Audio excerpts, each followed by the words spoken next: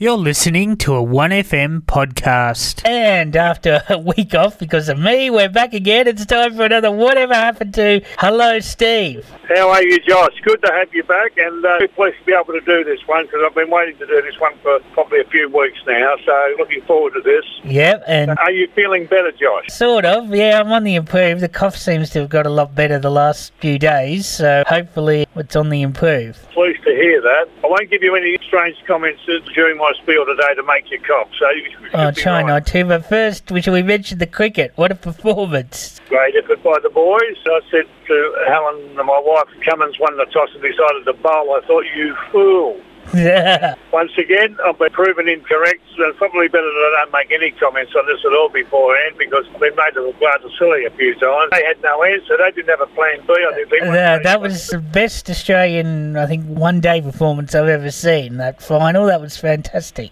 Yeah, well, once they dried the runs up and the Indians could hit the fours that they wanted to, they didn't have any other ideas. Well, everything against stacked in their favour and just a great performance. Yeah, well, the crowd went very quiet when Spirit went out. I never heard any noise after that at all. Yeah, it was pretty funny. Anyway, who are we talking about? Well, we've got someone that everybody will have heard of, I'm sure, on the program, the Everly Brothers. Yep, of course I know who the Everly Brothers are. Yeah, I don't think they would need any introduction to most people, that's for sure. And I've just written at the top of my spiel here, great harmonies, and I think you'll find that a lot of people would agree with that. So let's go, let's roll. Now, of course, in this, not in the Righteous Brothers case, they were brothers. Now, Don was born on the 1st of February 1937, at a place called Brownie, would you believe, in Muhlenberg County in Kentucky. And Phil was born on the 19th of January 1939 in Chicago, Illinois. And they were born to Isaac Milford, whose nickname was Ike, Everly Jr., and Margaret Embry. Now, Margaret was only 15 when she married Ike, and he was 26.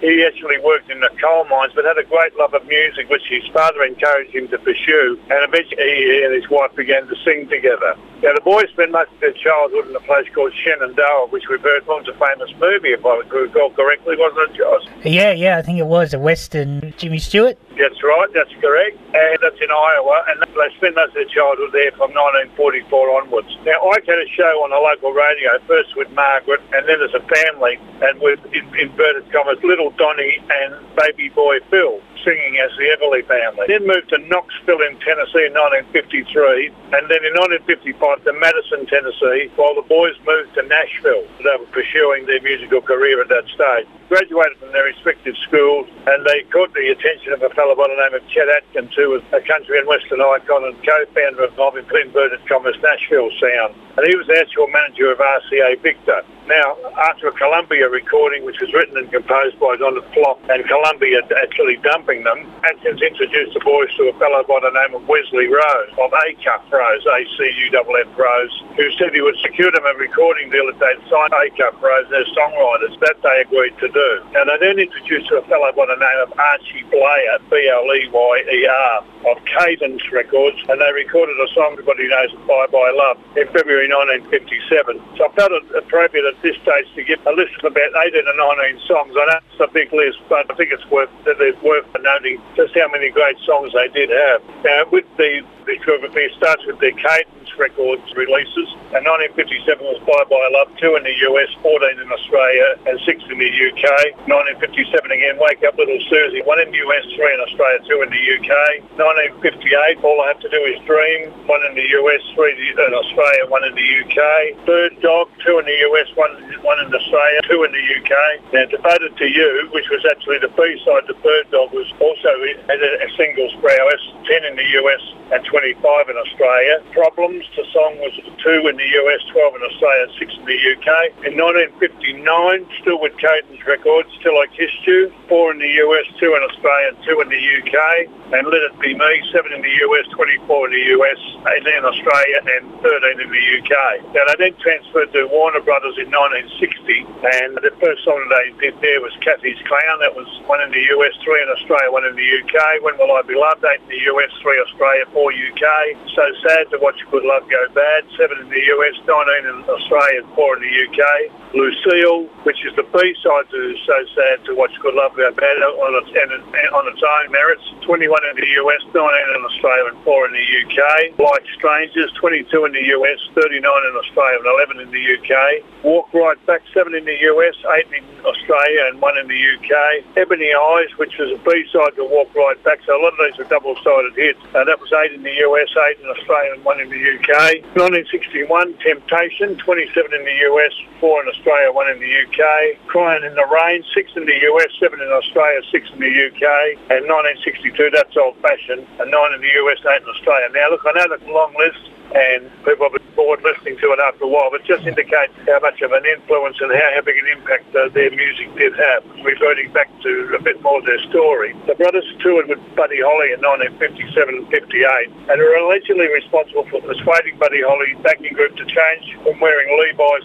T-shirts to wear Ivy League suits, which I think that they ended up doing. Now, on the Warner Brothers label, Cassie's Clown, which was a self-penned song, was their first big hit on that label and became their biggest hit. So it sold more than 8 million copies, but the interesting little statistic on that was that the song number was WB1, and that was the first Warner Brothers record ever released in the UK. So that's very interesting piece of information. Now, by 1962, they'd reportedly earned 35 million from record sales. Now, in 1961, would you believe they had a falling out with Wesley Rose during the recording of Temptation. He was reportedly upset that the brothers were recording a song he had not published, meaning he would not be entitled to any royalties. I've heard that story before. Now, the end result was that they were shut up from the ACAP Rose songwriters group, including themselves and Police and Wardlow Bryan, who had written and composed many of their songs. Around this time, they decided to form their own label, which was called Calliope, Calliope Records, for their solo projects. They recorded a big band instrumental version, Edward Elgar's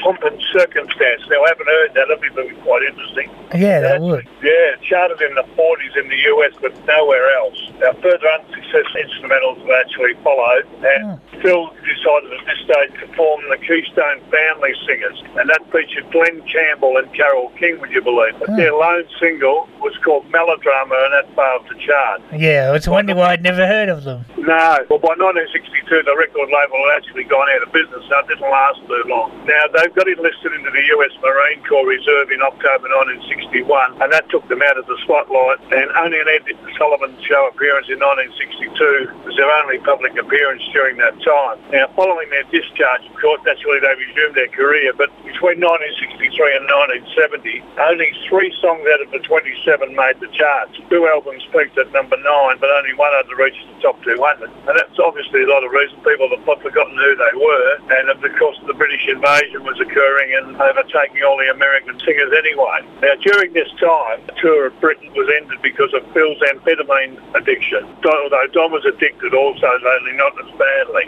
Seems a familiar story again too. Now, I've mentioned here that their popularity had waned in the US in the 60s, although they were still popular, interestingly enough, in the UK, Canada and Australia, with songs and albums reaching the top 40. Sometimes their own country doesn't take them back again, unfortunately. Now, their contract with Warner Brothers ceased after 10 years, and Don and Phil then pursued solo careers after a final performance in California in 1973, when they actually both fed up with each other. Don remarked he was fed up with being an Everly brother. Phil smashed his guitar and walked off the stage. So I think that might have been the end of that, but as it turned out, it wasn't. Now, Phil wrote songs for 2 Clint Eastwood movies. I had to bring the movies into it somewhere, Josh. The 2 Clint Eastwood movies that he wrote for were Every Which Way But Loose in 1978 and Any Which Way You Can in 1980. They're the 2 I haven't seen, where he has a monkey, and that was one of them was the sequel, so they were both related. Right, okay. They decided that after their smashing guitars and saying we weren't Everly Brothers to reunite in 1983 at the Royal Albert Hall. And they recorded a live LP.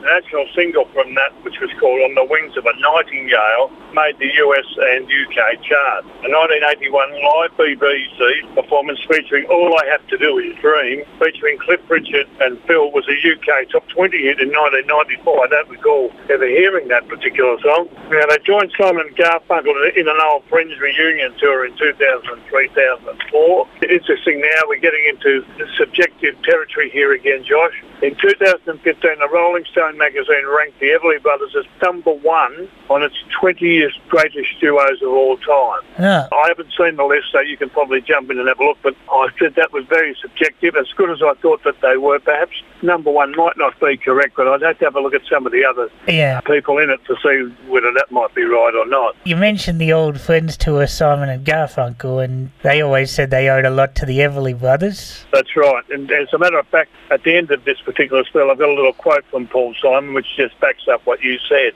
Yeah. If you were doing duos, I'd put Simon and Garfunkel ahead of them. But anyway, it's just me. That would be one of the reasons why I would say maybe, maybe not. Now, they were inducted into the inaugural Rock and Roll Hall of Fame back in 1986. The Country Music Hall of Fame in 2001, the Grammy Lifetime Achievement Award in 1997, the Vocal Group Hall of Fame 2004, the Hollywood Walk of Fame star, and Don was inducted into the Musicians Hall of Fame and Museum in 2019. And that was for the distinctive rhythm guitar intro into Wake Up Little Susie. I think we recall that one. Now, Rolling Stone magazine, again, they ranked them 33 on its 100 greatest artists of all time. Well, we'll let that one go, Josh. You can make up your own mind on that one. Now, Bill passed away he was the younger one. He passed away on the 3rd of January 2014, which is just before his 75th birthday. He died of lung cancer and he was a chronic smoker. Don passed away of natural causes on the 21st of August 2021. He was age 84. We mentioned Simon and Garfunkel before. Paul Simon perhaps summed up the Everly's best with his comment after Phil's passing, and I quote, "Phil and Don were the most beautiful sounding duo I have ever heard. Both voices pristine and soulful. They were there at the crossroads of country and rhythm and blues. They witnessed and were part of the birth of rock and roll." That's a pretty fair comment. So he certainly had a lot of admiration, a lot of time for them. Now, song selections, of course, I mentioned 19 songs there in that list, Josh. So you could probably play any one of them and I wouldn't be unhappy. But probably, if I had to pick one that was probably just ahead of the rest, I would go for Kathy's Clown. That's probably my favourite Everly Brothers song, so we'll go with that to start off with. Okay, here's Kathy's Clown by the Everly Brothers. And that was Kathy's Clown by the Everly Brothers, and you can tell how Simon and Garfunkel were influenced by them. Yeah, well, the choice is problematic. I'll go with, and not in any order, Wake Up Little Susie, Walk Right Back, and I think I'll do Crying in the Rain.